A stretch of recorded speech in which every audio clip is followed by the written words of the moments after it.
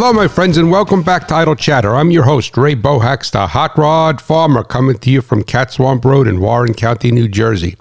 And all good wishes and well wishes and blessings to all of you that are listening, that your things are going well for you today, not only on your farm or ranch operation, but for those, not even, but in other aspects of your life or those that don't farm or ranch. So I always want to wish you all the best. Life has enough challenges that come to it on its own that we have to really be grateful for the days when the challenges seem to be very little or they're not even apparent, right? So it's the mouse in the house at night. When during the night when it's quiet, the mouse in the house seems so loud. And then during the day when there's the hustle and bustle of life, even on the farm, where there's no noise or traffic or anything or neighbors, you don't hear the mouse in the house. And I always felt that was a good metaphor for life, that if the little things really get to you, it's because you're blessed in so many other ways that there's nothing big to really impact you. And I tell my wife that, and I said, God forbid if your child or you're diagnosed with cancer or something like that, then all of a sudden the bill that came in the mail or the thing that got messed up or the dent in the car really doesn't seem to be that important anymore. But that is, I guess, my tip for the day, right? All right. So let me see what else I wanted to talk to you about. Well, I'm disappointed, and I say that respectfully and humbly, is that I have no pins to put in the map this week. So no one has reached out to me as a listener.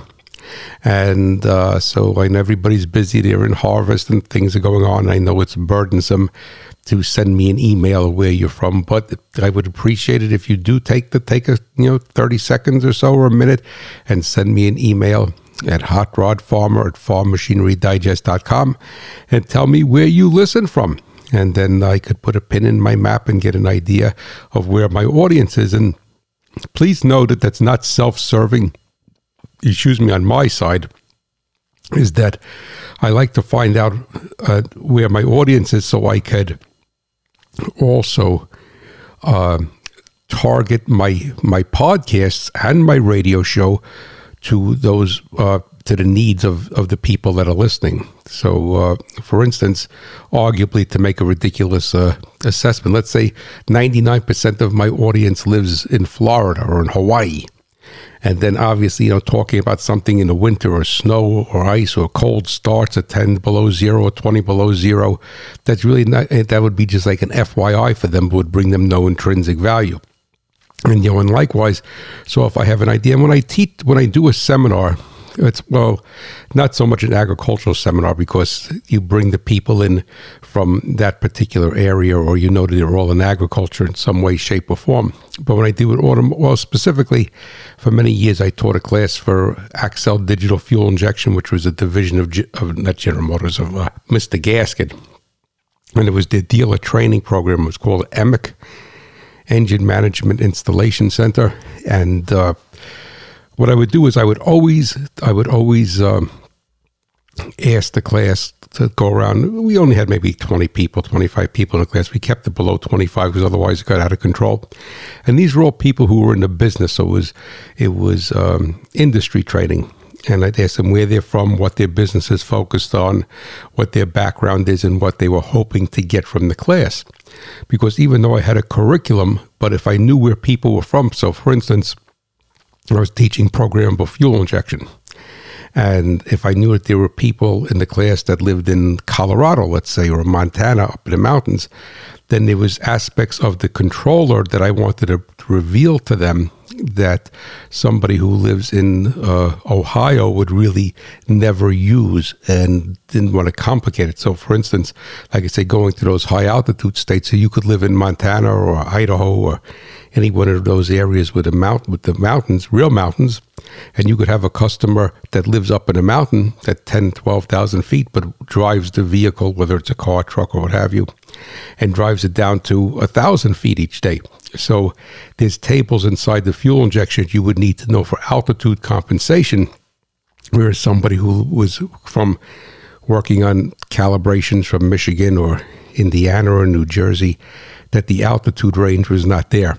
So if it's not there, then it's something that they don't need to be concerned with. So that's really what I want to find out from you guys. I want to try to find out where you're from, what you're doing, so that I could give you a better learning experience, both on the Idle Chatter podcast, my radio show, Farm Machinery Digest Radio, and Sirius XM channel 147, and then also on my website. So I could have articles that are going to be geared towards, what I'm putting out now is I feel from my experience that you need to know, but there's going to be things that you need to know that I don't know that you need to know. And I would like to be able to, if that makes sense, right? That I would like to deliver them to you. So that is basically that. And we're going to obviously have a toolbox test question. And I'm reverting back to test number 1, because it's been a while since I've been there, and I have to create a new toolbox test. I haven't created a new toolbox test for the website for a little bit now, so I have to create a new toolbox test. But I will be, so today's show, and possibly next week's show, I will be working off a test number 1, and then I'm going to do a new test. I think I have 23 or 24 tests out there, so I have to create a new test, and then I'll be working off of that. So if you heard this question, that's fine. Answer it again, because it's considered repetition. And the way, the audience is growing, and once again, I'm saying that humbly, that this question, probably a good portion of the audience has not heard. And so thank God, the Lord is blessing this. I was going to say this ministry, because in so many ways I look at it as a ministry, to be able to educate the people in agriculture and people in other aspects of business that deals with machinery to be more profitable. So I look at it as a ministry, not an educational thing. And He is blessing it, and it's growing, thank God. And we are now, and I'm saying this again humbly, I use that word because I don't want to be thinking I'm bragging, but we are, Idle Chatter is one of the top 5%, not top 5, I said that wrong, in the top 5% of podcasts in the world, according to a site, I think it's called Listen Notes, and it supposedly is the Nielsen rating of podcasts, and believe it or not, there's like 2,600,000 podcasts in the world. And, I would say probably half of those did one show and fell off the radar, but whatever. But they contacted me a few weeks when we were in Harvest and said I was in the top 5%. So that's all thanks to you. And I may have even told you this in the show a couple of weeks ago, but that is thanks to you. But I want to do my best to serve you and give you the most value. So please contact me. I put a pin in my map so I can then look at the map, have a visual, say, okay, I got a lot of listeners in Montana, I got a lot of listeners over here. And I know, obviously, everyone is not going to contact me. So I know that, but I could get a sampling of where everyone is coming from. So that would be great. And I greatly appreciate that. So let me see, there was something else I wanted to go over with you. Oh, well, we'll have the toolbox test. I started to say that, and then we're going to have a letter here. And this gentleman, and I don't believe I answered this letter. I may have gotten, and I need to apologize if I kind of messed some things up. I mean, not messing them up technically, telling you the water flows uphill. But when we were deep in Harvest, I got kind of, I guess the word is confused, all right? I'm not going to candy coat it or make excuses for myself. And I call him Jeff, but it's Jeff and Sally McMullen from Atwood, Ontario, Canada. They had contacted me, and I put a pin in my map for them, and I thanked them for that. And Jeff also sent me a note about a 318 that he has in a Dodge Ram pickup truck. So that's going to be our reader's letter today, our special delivery. And I had planned on answering this, and what I try to do, so you can understand the method to my madness, there's a certain percentage of the audience that just listens to the podcast. There's a certain part of the audience that listens to the radio show, and there is some overlap of both that listen to both the radio show and the podcast. So what I try to do is answer the letter to the genre in the genre that person listens to. So I believe that that Jeff, or Jaffa, excuse me if I'm pronouncing it wrong, I think it's Jaff, listens to the podcast. So I was going to answer his letter, but then I may have done it on the radio show. So forgive me. Now that we're out of harvest, I should get my train back on the track and not have those faux pas. But hey, I'm only human, right? The only thing that was perfect was nailed to a cross over 2,000 years ago, our Lord and Savior, Jesus Christ. Well, all right, so what is today's show going to be about 10 minutes into it? That's not too bad for me, right? But 10 minutes, also, I just want to say another thing is that the two cats are sleeping in my office. So hopefully, God willing, they don't wake up. I don't want to say their names because that may wake them up because it's a damp, it's not really raining, like misting, heavy mist. It feels like a real autumn type of day, but it's supposed to be warmer later in the week. But I guess they just want to be in here, so I don't want them to come in here and start to play with the wires or step on the soundboard like they've done in the past. So hopefully, God willing, we can get through the show. But for those of you that are older, you may very well remember the J.C. Whitney Company. I believe they were in Archer Avenue in Chicago. And I may be wrong, but I'm pretty sure it was Archer Avenue because we always used to get those catalogs. And as a young boy, we used to get those catalogs. I think my father bought a couple of things from J.C. Whitney. I believe they used to have a card in Popular Mechanics or Popular Science magazine that if you filled it out, you'd get a free catalog. So for whatever it may be, for whatever reason was, we always got those into our house. And the J.C. Whitney catalog, and they were in black and white. They had a color cover, and it was they had everything under the sun there. And even as a kid, you kind of perceived that most of it was probably junk. But I mean, no matter what you wanted, they had their automotive and truck wise. They didn't have anything for tractors, farm tractors that I could recall. But they had it broken down into sections. And for years we got those catalogs, and they must have spent a fortune printing those catalogs because it seemed that every month or every couple of months you always got a new J.C. Whitney catalog, or even sooner. They would change the cover, but everything else. And then sometimes they had I shouldn't say they didn't. They had a new product section. They're a very dynamic company. And as I said, over the years, my dad, I remember we bought a carburetor kit a couple of times from them. We may have bought something else. But my cousin, I had we have three cousins, and two of them are a lot older than I am. So growing up, I think 16 or 17 years older, maybe 18 years older. They weren't 20 years older, but growing up, everybody thought that they were my uncle, because you figure arguably if I was 15 and they were almost 20 years old, they were in their early 30s. So my one cousin, John, my other cousin, Paul, who was older than him, they were two brothers, lives out in Washington State, and he married a dairy farmer's daughter. And my cousin, John, who, like I said, who was 15, 16 years older than I was into Volkswagens. So I guess he was like, in some ways, he was like a big brother to me, because I didn't have a big brother, and I always wanted a brother growing up that was into cars, and we could do stuff and pull motors out together. And I had a sister, so I wasn't blessed with that aspect of it. And like my wife says, who knows if the brother would have been what you wanted him to be? And lots of times they're not. So, or I could not have been the brother that he wanted to be. Maybe he was into baseball and I was into cars. So anyway, so I was influenced by my cousin, John, who was older than I am. And he, for some reason, he got into Volkswagens, and he had a Bug.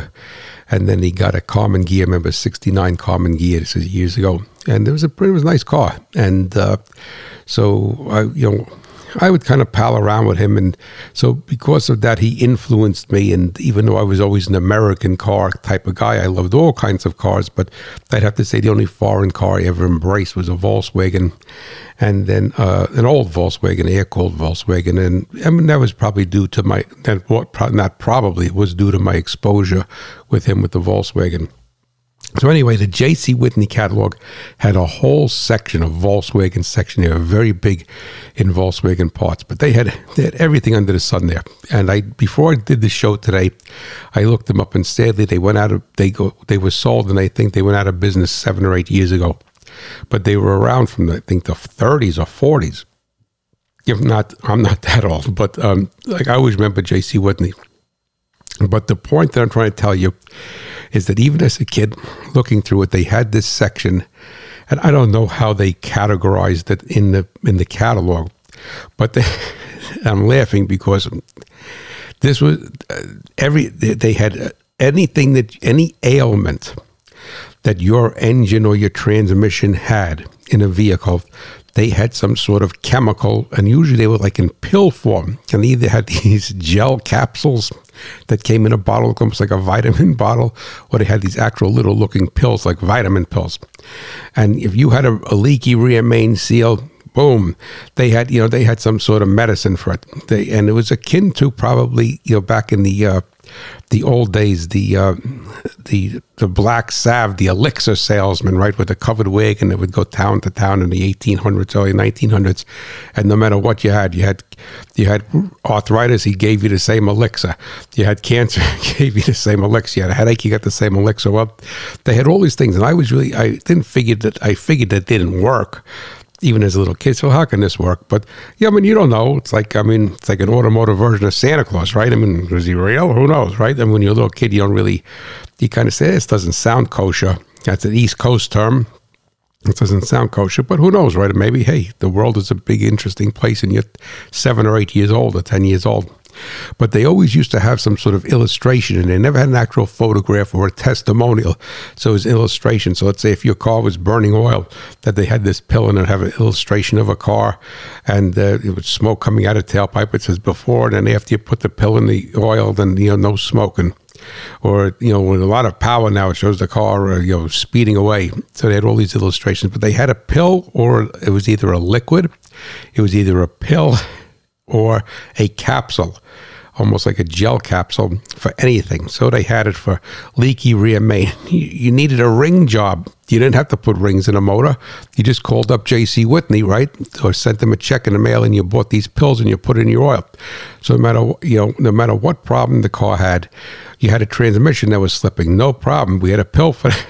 We had a pill. I guess they were probably ahead of the game, because today they do that with people. Oh, you got it. No matter what, you have a pill, right? Your meds, they call it.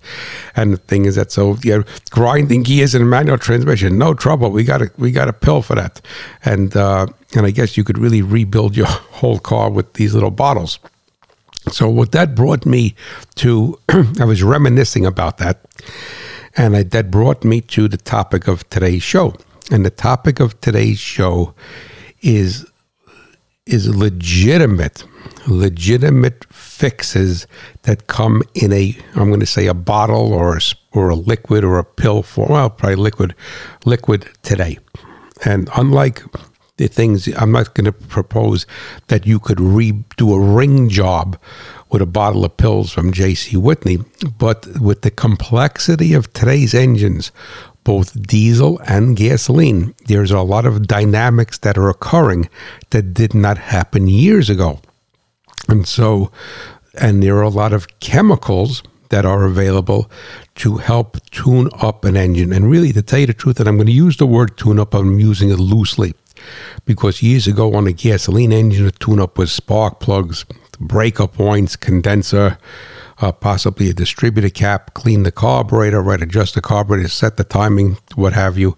And then an older pump line nozzle diesel, it was probably more changing the fuel filters and making sure there's no leaks, and really they didn't require too much maintenance compared to a gasoline engine. And that was one of the benefits of a diesel. And remember back in the 70s when the energy crisis hit, and you had companies like Mercedes and Peugeot and then General Motors with their diesel engine, and a couple other little offshoots. I know that Dodge used a Nissan diesel in some of their pickup trucks and what have you.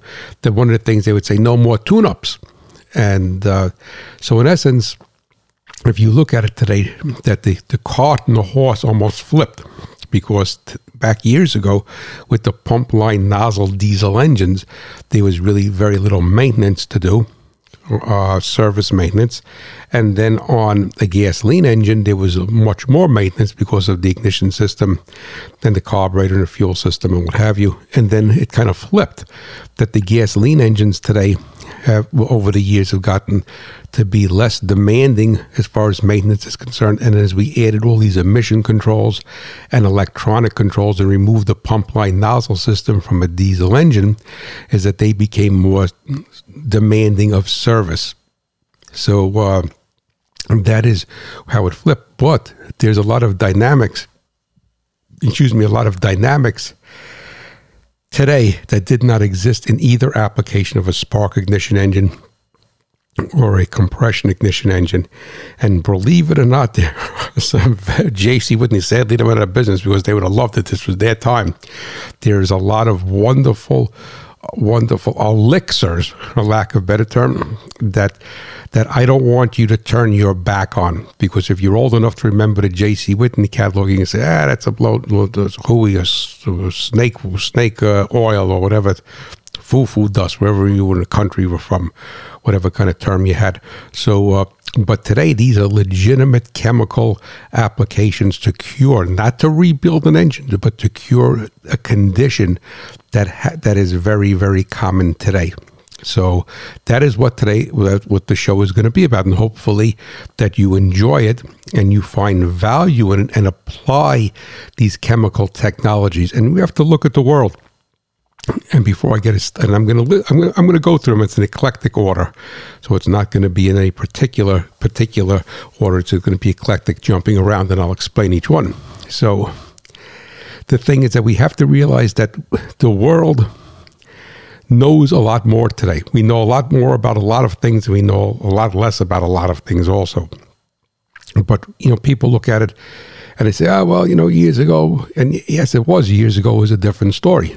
But years ago, things were more simplistic. And years ago, we didn't have plant genetics like we have today, where yield winners are getting 600 bushels of corn and 200 bushels of beans.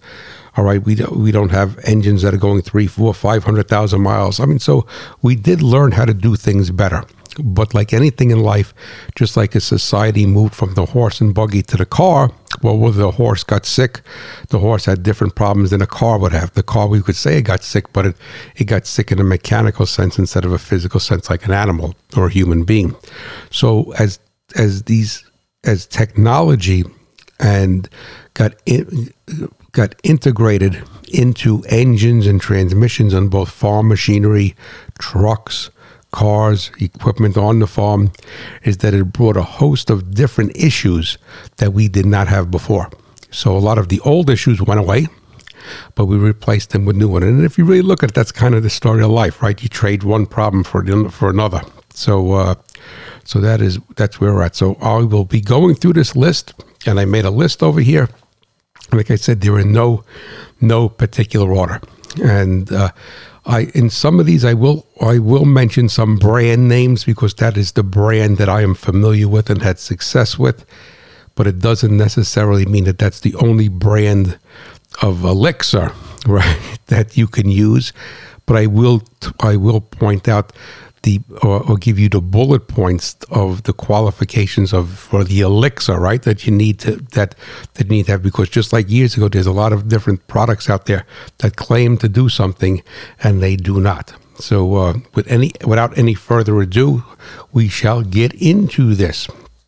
All right, the first thing that I want to talk about is a product from Redline Company, and the last I looked, they were still in business, and there may be some others out there, called Water Wetter. And what Water Wetter is that we have to understand that, and I did if you're a radio show listener, excuse me, I'm just gonna clear my throat. Excuse me, that I did a show a couple of weeks back on Sirius XM about surface tension of a liquid. So what Water Wetter basically is, it's a surfactant. And what surface tension of a liquid, without going through that whole show, basically is the force that is required to move this liquid along. So in essence, it's the surface tension of a liquid is its friction against the surface that it's traveling across, be it a pipe, be it a water jacket in a cylinder head, or what have you. And it's read in dynes per centimeter. And if you look at pure water, because this is called water wetter. I believe water has a dynes per centimeter reading of 72. The higher the number, the more force is required to push it along. And ethylene glycol and water has a surface tension reading of about 56. So it's more slippery than water is. And that's why years ago they used to say that antifreeze would find a leak where water wouldn't. It's because the surface tension of the antifreeze is lower. And we're going to use the word slippery. It's really not slippery. It's easier to move along. All right. So a good way of thinking of surface tension is you could think of a dry road and you could think of a road that has wet ice on it, black ice, right? It's a lot easier to slide on black ice than it is on a dry road. But so you could think of surface tension that way. But in essence, what happens is that this water wetter product is considered is a surfactant. And you could look at it in simplistic terms, you could look at a surfactant as a soap that doesn't make any bubbles. So what it is a surface tension reducer. And if you put this in with your coolant, because it's coolant, it's antifreeze and water mixed together, right? Ethylene glycol, I should say it's a glycol, whether ethylene or propylene glycol or a combination of, and water mixed together, which makes it a coolant. And we call it, antifreeze, but it's really a coolant. And what this water wetter product does, and it works very, very well, it comes in a little jar, it's little pink crystals that you put into the cooling system. And what it basically does is that it reduces the surface tension of the coolant. And it's whether the coolant is going to be pure water or ethylene glycol and water. And because of the surface tension being reduced of the coolant, is that it's able to allow the coolant to move easier through specifically the cylinder head of the engine. That's where the hottest part, that's where all the work is of the engine. And in an engine, when an engine is working under high thermal load, that the coolant actually boils. And that's called nucleate boiling. And I've done shows about that. And what happens is that the boiling of the coolant is what removes, this nucleate boiling removes the heat from the cylinder head, and then the coolant is going to boil, and when it boils, it goes from a liquid state to a gaseous, a vaporized state, a rarefied form.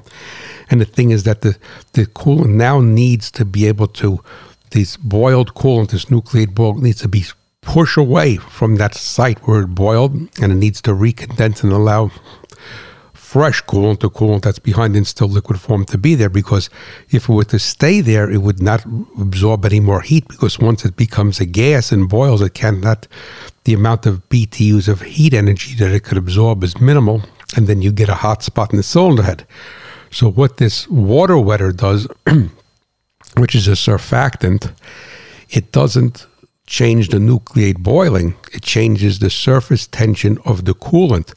So the coolant that is prior to the boiling site has more energy in it to push this gaseous mixture away and let it recondense into liquid. So it's something that you may want to consider using.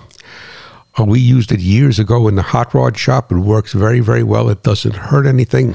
It wasn't expensive, but it is an elixir that works. So it's by Redline Company, and hopefully it is still in business. I should have looked it up, but there may be some competitors to it. And really, it's not magic. It's not, and the same thing happens in agriculture. Like I use a product called Wex from Conklin Agro Advantage, whatever it's called, and it's basically a surface tension reduction, and I use it with my pre-emerge. So my pre-emerge is able to wick down into the soil, easier without having an inch of rain. So maybe a half inch or a quarter of an inch will get it down into the soil, and it's a surface tension reducer. So water wetter is something that would pay great dividends on all types of equipment. Now, you may not see it so much on a temperature gauge, but the cylinder head would know it. And that is what the most important thing is. Alrighty, the next thing that I want to talk about, and these are all repair solutions in a bottle, right? Elixirs in a bottle, so they're taking care of a condition. They're not rebuilding your engine and taking care of the condition. And if you listen to my show, you know I've spoken. I use the term ad nauseum. I beat you to death about additizing your diesel fuel. But as far as, and that's making the fuel to make the fuel to make it a better fuel to combust in the engine. But we're not talking about that today. We're not talking about the combustion aspects of it. We're going to talk about the cleaner aspect of it, the cleaning aspect of it, the detergent aspect of it. And there's a lot of products that are good products that are diesel additives that are injector cleaners. So in essence, I'm not talking today about lubricity, about cetane, about anything. We're talking about repairing. So instead of taking the injectors out of the engine on a diesel and sending them to a pump shop, or on a common rail diesel electronic, sending them to a shop and having them ultrasonically cleaned, is that you could keep the injectors clean.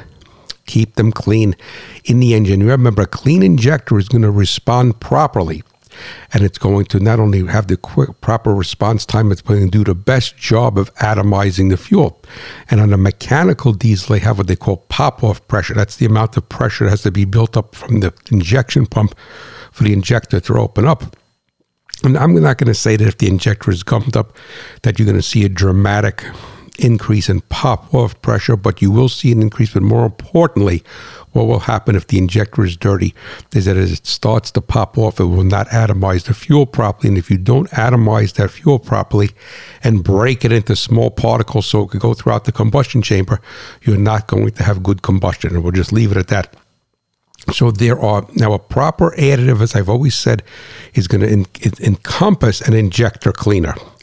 But if you are new to the game as far as additizing your diesel fuel, so you're new to the show and me preaching this, is that there are products that are strictly a high level of detergent to put into the fuel. So what they call it an injector cleaner. So what I would suggest for you to do is before you start to fully additize your diesel fuel, or even if you are going to start to say, hey, I'm going to listen to that Hot Rod Farmer, and I'm going to start to additize my diesel fuel with a cetane booster and a lubricity out of everything, what you'd want to do is also buy a high concentrate of an injector cleaner formula, and you could mix that in with the other stuff.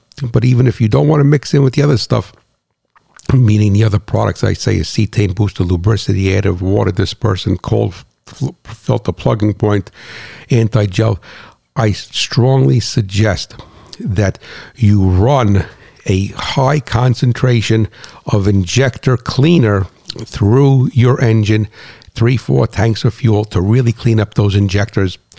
And then, and like I said, you could also do it as a supplement if you buy into the theory of additizing a fuel. If you don't buy into the theory of additizing fuel, I'm not listening to that guy from New Jersey. To hell with him, let him go to hell. You know, the thing base is that I'm saying to you, instead of, getting back to J.C. Whitney, instead of pulling the nozzles out or buying new nozzles or electronic ones, they're expensive, that you would want to run a high dose of this product through and more than one tank of fuel, because you really need to clean those injectors. And by cleaning those injectors, you're going to get better fuel economy, better performance.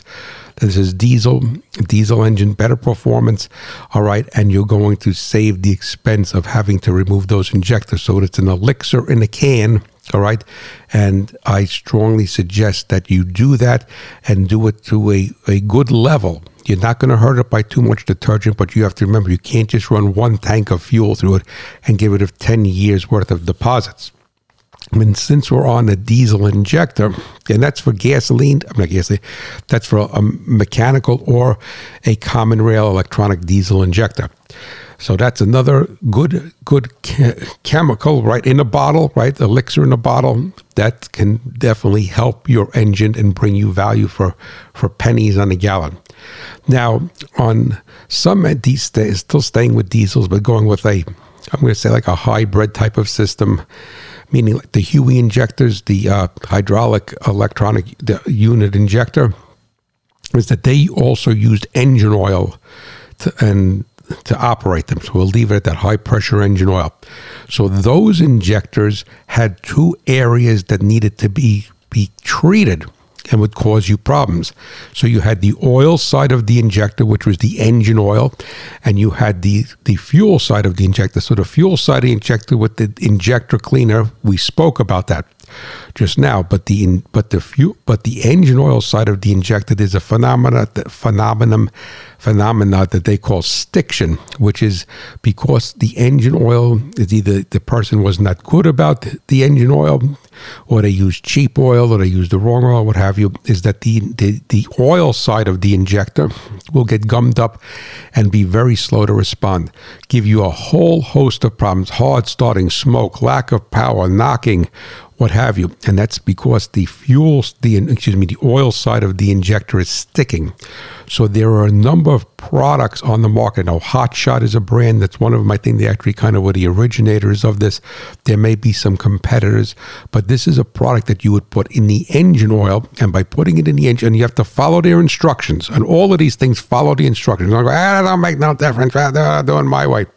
The thing is that, and that you want to treat the engine oil, and this is for a Huey type of system, and a lot of farm tractors had it, Challengers, a lot of them had it. So you have to, if you have a Huey type of, and a Huey style injector, not type of, Huey style injector, in a road vehicle, a piece of equipment, irrigation pump, you need to be concerned with stiction, which is the oil side of the injector, and then the fuel side of the injector. And if you run these stiction products through there to clean that, you will be remarkable the difference in performance you have. So that is not an elixir, but that is something we did not need to do years ago prior to that style of injector, because there was no oil there, no engine oil. So we want to put a high dose of detergent in for the fuel side. And if you have a Huey style injector, you want to run a stiction product through the engine oil, follow the instructions. You run it for so long and you dump the oil and get it out of there, and you'll be surprised. Like I said, JC would love it, because this stuff does work. So now we're going to move on, and we're going to get away from fuel for a few minutes, and we're going to talk about a product, from a spray product, right, in a can from Permatex Corporation called Leak Repair. This stuff is unbelievable. I've used this over the years. When I had my shop, I had a turbo Trans Am that had a big motor done in it, and I didn't do the motor. I put it in, and they bought it from a company in California. It was a Stroker 4.1, and on that Buick engine, the drain back from the turbocharger would go into the timing cover, and they welded the drain back, from the turbo into the timing cover. They put it in a different location. I don't remember what it was 30 years ago, but anyway, and the tube. The weld was porous. The weld looked nice, but I guess it was porous. It would leak oil. So that would have been a nightmare, because you'd have to pull the whole front of the engine off. You have to pull the timing cover. Or you'd have to pull a motor out to do that, to do it any justice, and put it back on there with the timing gasket, not cutting the gasket. And then, also, if you didn't get the porosity, it would probably be hard to see where it was leaking. So what happened was that by God's grace, I happened to, I don't even know how I found that. It's a little spray can, and it's called Permatex Leak Repair. So I said to the customer, look, I don't know, what do you want me to do? You want to pay me to pull this motor out and pull it apart? It's a brand new engine.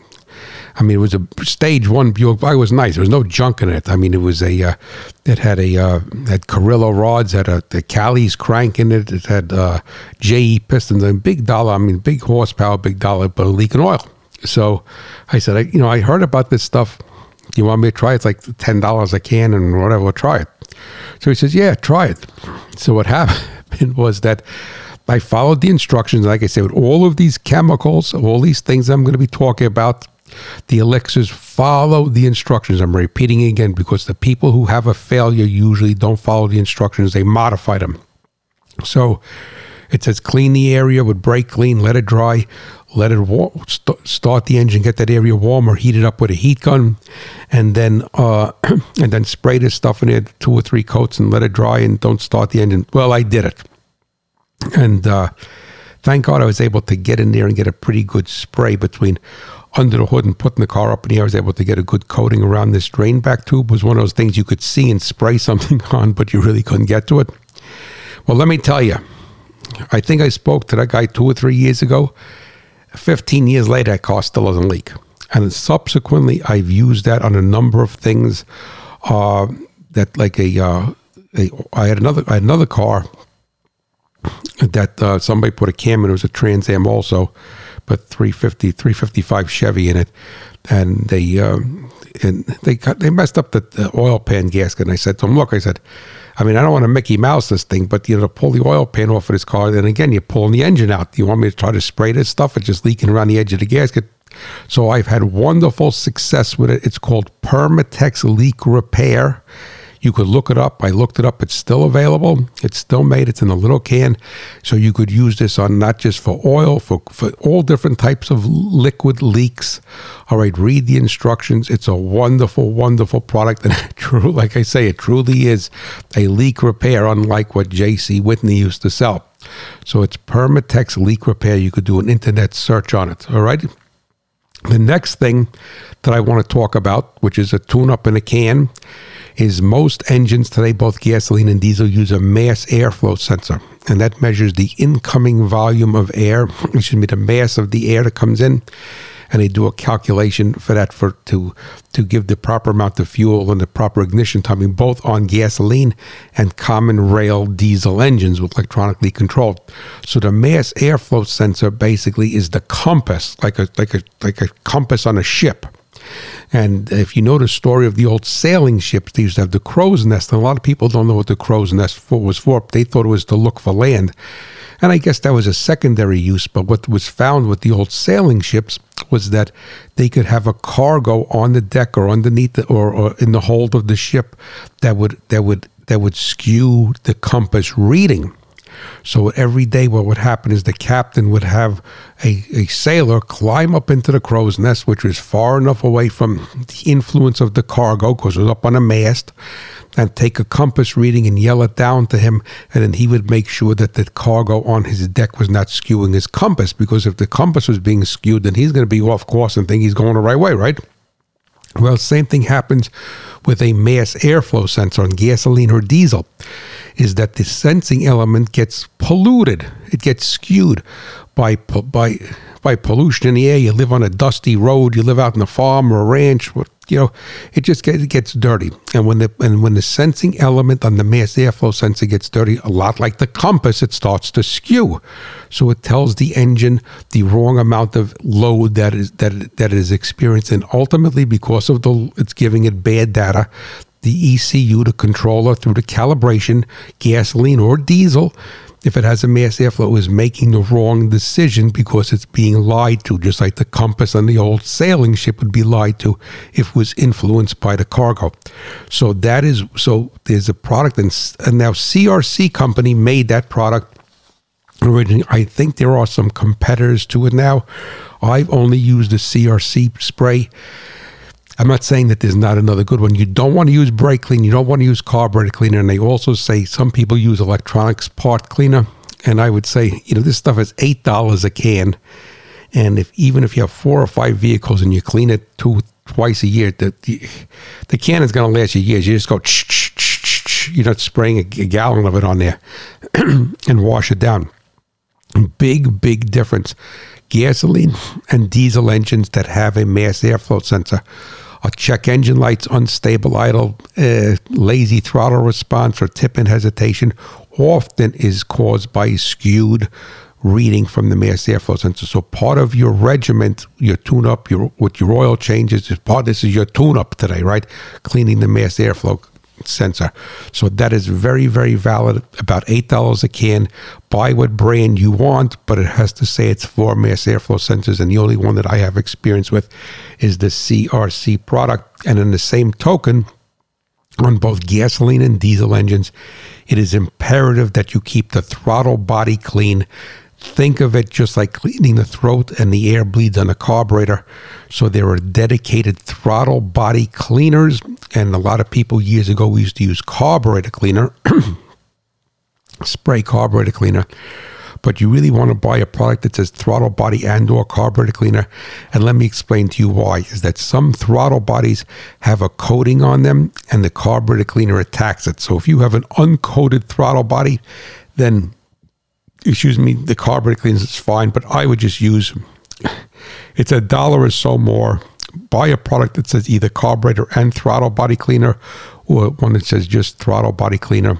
and you need to keep that throttle body clean. Gasoline and diesel, common rail diesels, and so they have a throttle body just like a gasoline engine does.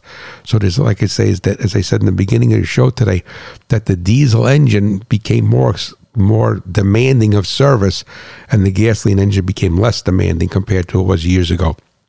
So what you want to do is you're going to have the engine off. You're going to gain access to the throttle body, and you're going to spray it and clean it out with a rag. And you want to do your best either with your finger or whatever. If it's an older engine, you can move the throttle on the gas engine to open it up. And you want to clean on both sides of that butterfly. It's very, very, very important. Now, keep in mind that if you're going to be spraying a lot of product in there, the engine is most likely going to be hard to start afterwards. All right, so keep that in mind. But if you use the proper product, you don't need to flood it with a gallon. What I like to do is spray it. And they also, some companies sell like little brushes that you could go in there. But what you could do is you could spray it and go in there with a rag on a screwdriver. And you want to clean the throttle bore and the throttle plate on both sides, and that's going to make a big difference. So that is not an elixir. That with the mass airflow sensor cleaner and the throttle body cleaner, that is going to make a big difference in the way the engine runs. Now, another thing that I wanted to talk about is that we're going to talk about electronic fuel injectors, and port style injectors, which means there's an injector for each cylinder. And basically, in essence, what happens is that those injectors build deposits on them. Even if you use a top-tier gasoline, they build deposits on them. And when they build deposits on the pintle of the injector, then the injector does not atomize the fuel properly, and would be akin to a sprayer, a field sprayer with a tip that's dirty. And instead of having a nice conical atomized spray, is that you're having a stream come. And you have to remember that the job of a fuel injector is to atomize that fuel and break it into small particles. Now, on a port fuel type of system, which means there's an injector for each cylinder, and the injector is usually in a juncture of the intake manifold and the cylinder and the runner in the cylinder head, is that the injector is designed to spray against the stem of the intake valve, and that is to help break the fuel apart. All right, and also, what it will do is that if you have an additive in the gasoline, it'll clean off the deposits from the intake valve. So let's first talk about the injector. It's imperative that you run probably every 3 or 4 or 5,000 miles, depending upon the use you have. If you put 10,000 miles a year in a car, you probably want to do at least 3 times a year. If you put 50,000 miles, well, and it's all highway, you could probably get away, but this stuff is cheap. There's a lot of excellent products out there. I like Chevron Techron, but there has to be the complete fuel systems cleaner. I know that Seafoam has a product. There's a lot of good products out there, but what you need to read the label is say that it cleans the injector and the combustion chamber and the intake valve, because the intake valve will build carbon deposits, and so will the combustion chamber. Spoke about the combustion chamber being the crown of the piston, the floor of the combustion chamber. And this is going to affect a lot of things, the way the engine runs, starts, fuel economy, power. All right, as you build deposits on the intake valve, not only is it going to wick in the fuel as the injector sprays against it, and cause the engine to be lean and idle, and at higher speeds, higher velocity through the port, pull some of that fuel out, enrich in the mixture, but it's going to impede airflow. And that's very common today to build a lot of deposits. And it was common years ago, all right? So the thing is that you need to put a product in and that is going to attack both clean the injector and is going to remove the deposits, what they call IVD, intake valve deposits, and CCD, combustion chamber deposits. Now, not all products do that. If the bottle is labeled just as an injector cleaner, then it's only going to clean the pintle of the injector. So it'll be like one mode of action with a herbicide, with a pesticide on the farm. So it's only going to do one thing. But a product that is labeled to be a complete fuel systems cleaner, or it says that it says it cleans intake valve deposits and the combustion chamber deposits along with the injector, then that is something that's what you want. You don't want just an injector cleaner that's added to the gasoline. Then again, keep in mind that if you are not good with this, if you have 40,000 miles worth of deposits, you're not going to put $6 worth of cleaner in the tank one time and get rid of those deposits. So you're going to need to do it. What I could do is 2 or 3 tanks back to back, so you could really loosen that stuff up, and then keep doing it. Want to get yourself a regular schedule every 2, 3, 4,000 miles to put in the tank. Now, keep in mind, a lot of farmers have older gasoline farm tractors, all right, or they have gasoline engines in the C10, the lawn tractor, what have you, that it does not have to be fuel injected. So these products work just as well in the carbureted application, and the dynamics of building the carbon deposits on the valve and on the piston crown are the same on a lawnmower engine as it is with a port fuel injected engine. The thing is that what happens is that on overlap, when both valves are open, that the fumes and the blow-by comes back there and the deposits actually form on the valve. So it's something on all my gasoline engines. I run a product. I actually run tech run through my lawnmower. I treat the gas, my chainsaw, what have you. All right, so you need to basically do that. That's very, very important, specifically with a port fuel injected engine. Now we're going to move on to what they call gasoline direct injection, which is DI, very common today on all different types of engines. A lot of naturally aspirated and turbocharged engines are direct injection, and a lot of them run. I did a show on this, but direct injection, it's acting like a diesel, where the injector is spraying right into the cylinder bore. So the valve is never seeing any fuel. So a product like a Techron or injector cleaner is not going to remove the deposits from the intake valve. And because the intake valve is never being washed by the gasoline, that they have a propensity to build a lot of deposits. And these deposits will cause a misfire, check engine light when it's cold, a rough idle, hard starting, degradation of performance, degradation of fuel economy, could cause a ping or a knock under light load. So it's very important for you to keep after this. So on a DI engine, direct injections, a lot of these engines have both port fuel injection and they have DI, all right, direct injection. The thing is that they run most of the time when they're going down the road on the DI, not the port. So what you need to do is still treat the gasoline with a product that's going to clean the injector and will get into the cylinder and help clean the piston, but you need to have a DI cleaner to clean the valve. And what that basically is, and then again, I'm going back to CRC company. They have an excellent product, and what you basically do is that you gain access. They have some videos on it. In essence, you don't spray it through the mass airflow sensor. You run the engine high idle, and the can of this is about $13 or $14. You follow the instructions. They tell you to run it through. You do spurts. You have somebody help you hold the engine at high speed, and then you spray it. No, wait, spray it like this. And what it basically is that what is found is that that these deposits that are forming on the valves on gasoline direct injection engines can be loosened up and eliminated and burned off by a polyetheramine. So it's abbreviated PLA. That's the chemical that is going to remove them. And we know that the term amine we use a lot in crop protection chemicals. And the definition of an amine is that it has a basic nitrogen atom and it has a lone pair of electrons. So if you see 2,4-D amine, you see dicamba amine. So the definition of an amine, basic definition for our level for the show in chemistry, there's a basic nitrogen atom with a lone pair of electrons.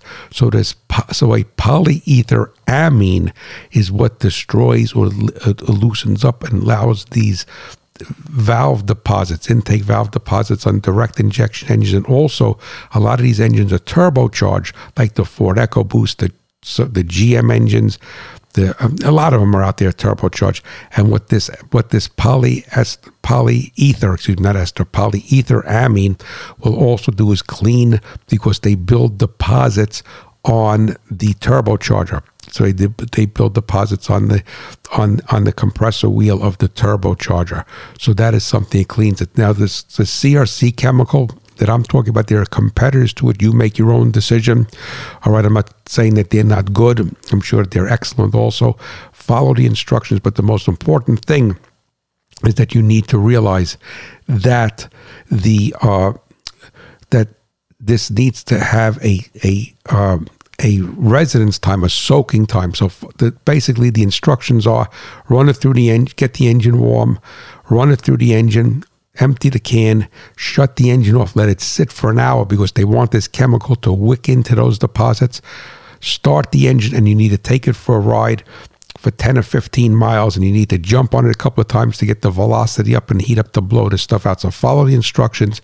If you have a gasoline direct injection engine, your wife's SUV, your car, your pickup truck, this is not an elixir.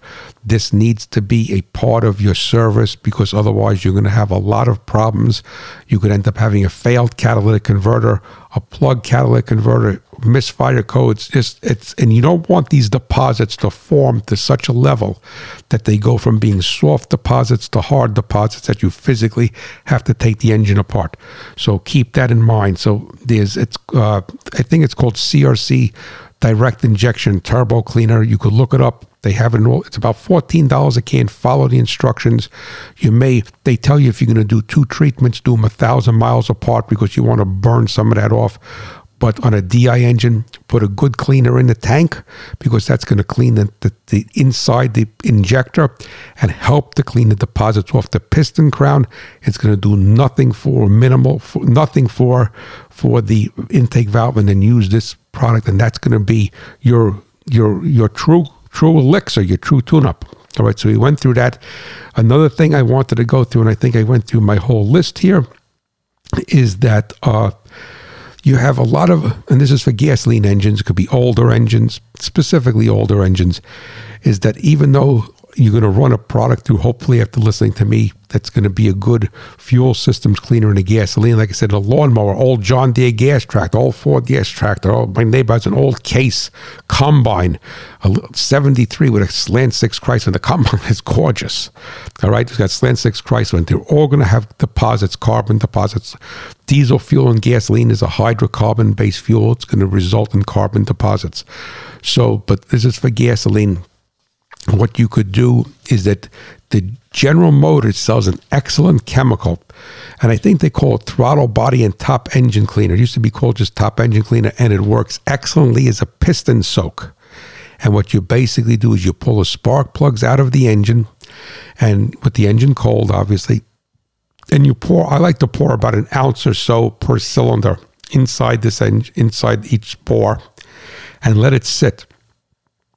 I like to let it sit overnight.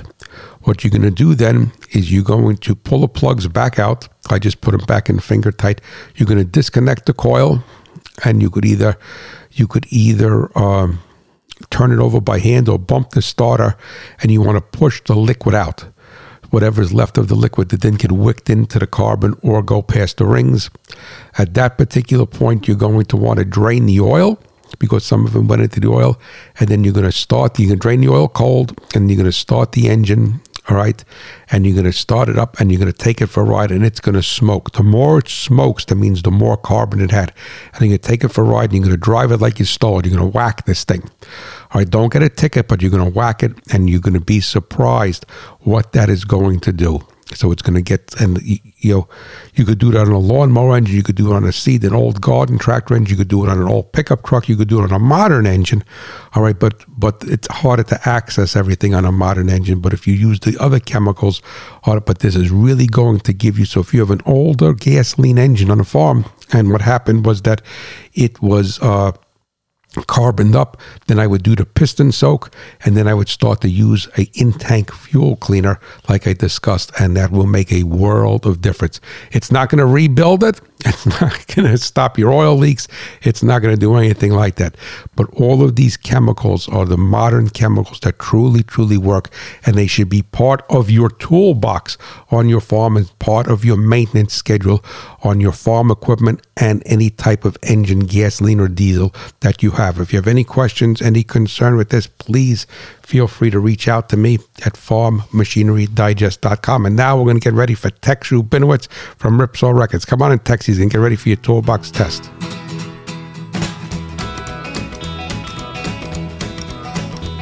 Well, I'm a rolling daddy with a mean machine. It's got a V8 motor and it sure is clean. I'm a hot rod man. Yeah, I'm a hot rod man. Look out, little mama, gonna get you if I can. Yeah, righty. Here's our toolbox test. All right, you are looking over your combine, getting it ready for harvest, and you notice that the aluminum radiator has a number of small pinholes and is beginning to leak. You smelled coolant when you put it away last year, but thought nothing of it.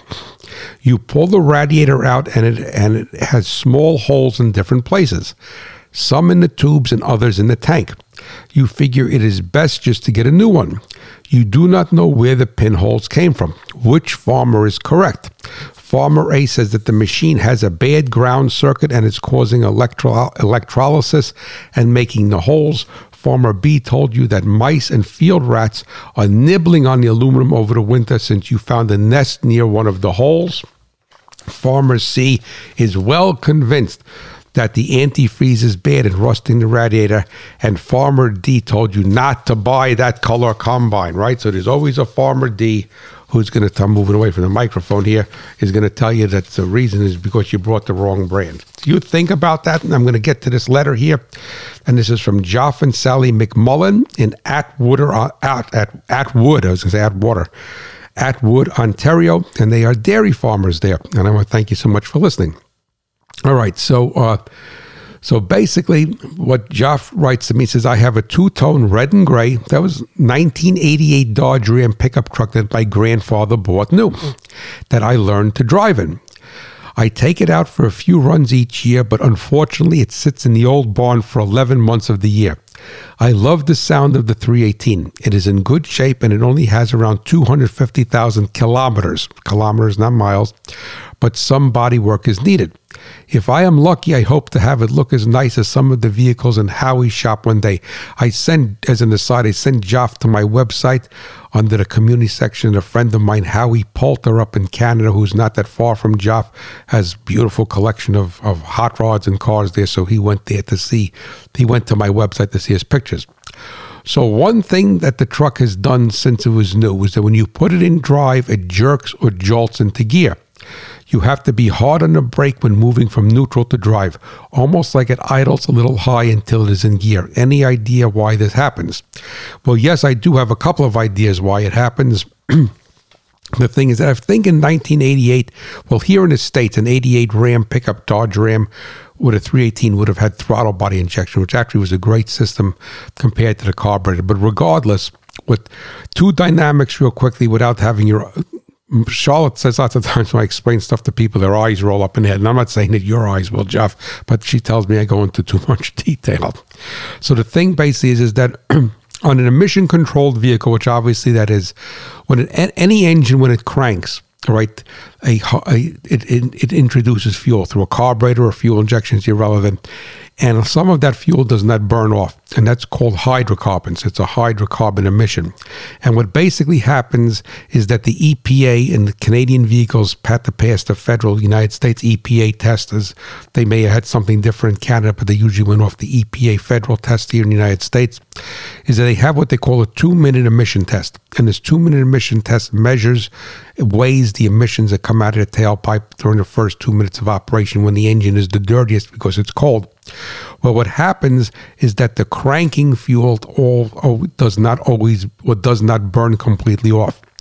So the common protocol, especially back then, what I'm saying, because you didn't have, if it was throttle body injection or carburetor or even a port injection, is to flare the idle speed up to what they would call to burn off the HC, to burn off the hydrocarbons and get the catalytic converter to light off, but mostly to burn off the hydrocarbons.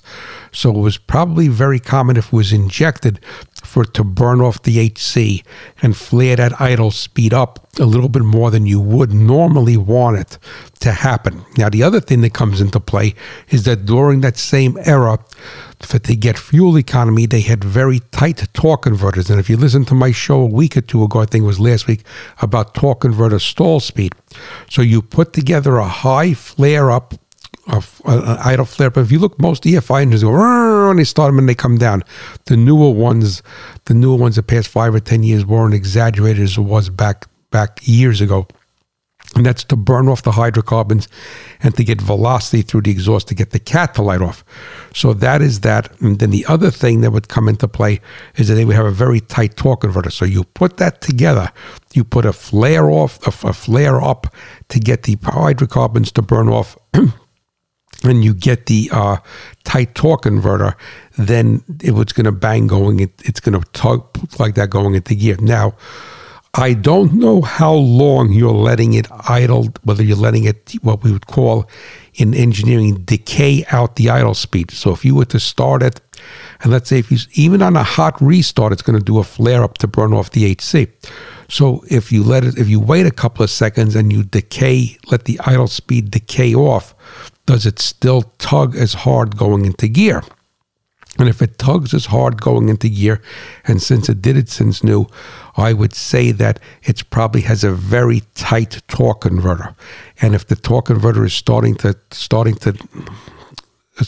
if the stall speed is 1,200 RPM, then you probably have 70 or 80% of that stall at 900 RPM, and that's what you're feeling. Now, there's also the possibility that something is misadjusted as far as the idle speed or the flare-up is concerned. So I know that you listen to the show, so please get back to me. And I want to know, is that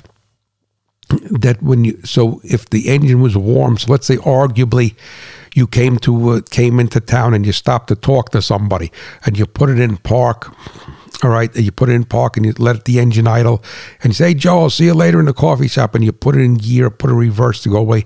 Does it bang then? And also, can you tell me more or less from what you could glean the idle speed? Is it probably 88 Dodge, probably doesn't have a tachometer, but does it seem to be idling very high because the fuel injection could be misadjusted? I personally think that it's a combination of a tight torque converter and the flare up. Now, if it's just a flare up, if you wait 10 seconds or 15 seconds for it to degrade out, it may not jolt that hard. All right, so but you send me an email, Joff, and I'd like to continue this with you, and I could also continue it on the show, because at this particular point, it's either just a combination of things that are happening, there's nothing wrong, or the idle speed is a little bit too high. So I went long on the show today, but we got to get our toolbox test, question, answer, and Farmer A has the correct reason. So the pinholes, the combine has a weak ground circuit somewhere, and that is causing electrolysis. The electrons are finding ground through the coolant and are eating away at the aluminum. If the ground is not repaired, the new radiator will fail in the same way. So just keep in mind, whenever you see random pinholes in aluminum or even in a copper brass radiator, when you see random pinholes, that historically it is electrolysis. And an electrolysis is usually defined as a bad ground where it's using the coolant as a ground path, and that aluminum or that copper brass, but historically aluminum, becomes sacrificial. And as the electricity is going through looking for ground, a ground path that's eating it away. So pinholes, numerous pinholes, a heater core, radiator, intercooler, whatever may be, liquid intercooler, is indicative of a bad ground circuit. So hopefully you guys enjoyed the show. I went a little bit long again today, but thank you so much for listening. And J.C. Whitney would be proud. And if you weren't familiar with J.C. Whitney, then do an internet search and find an old J.C. Whitney catalog, and I'm sure you'll love looking at it. Listen, thank you so much for listening to me today. And they're at the Hot Rod Farmers pulling for you, the American farmer and rancher, and my beloved America. You have a blessed, blessed day, and I'll catch you next week. Bye-bye.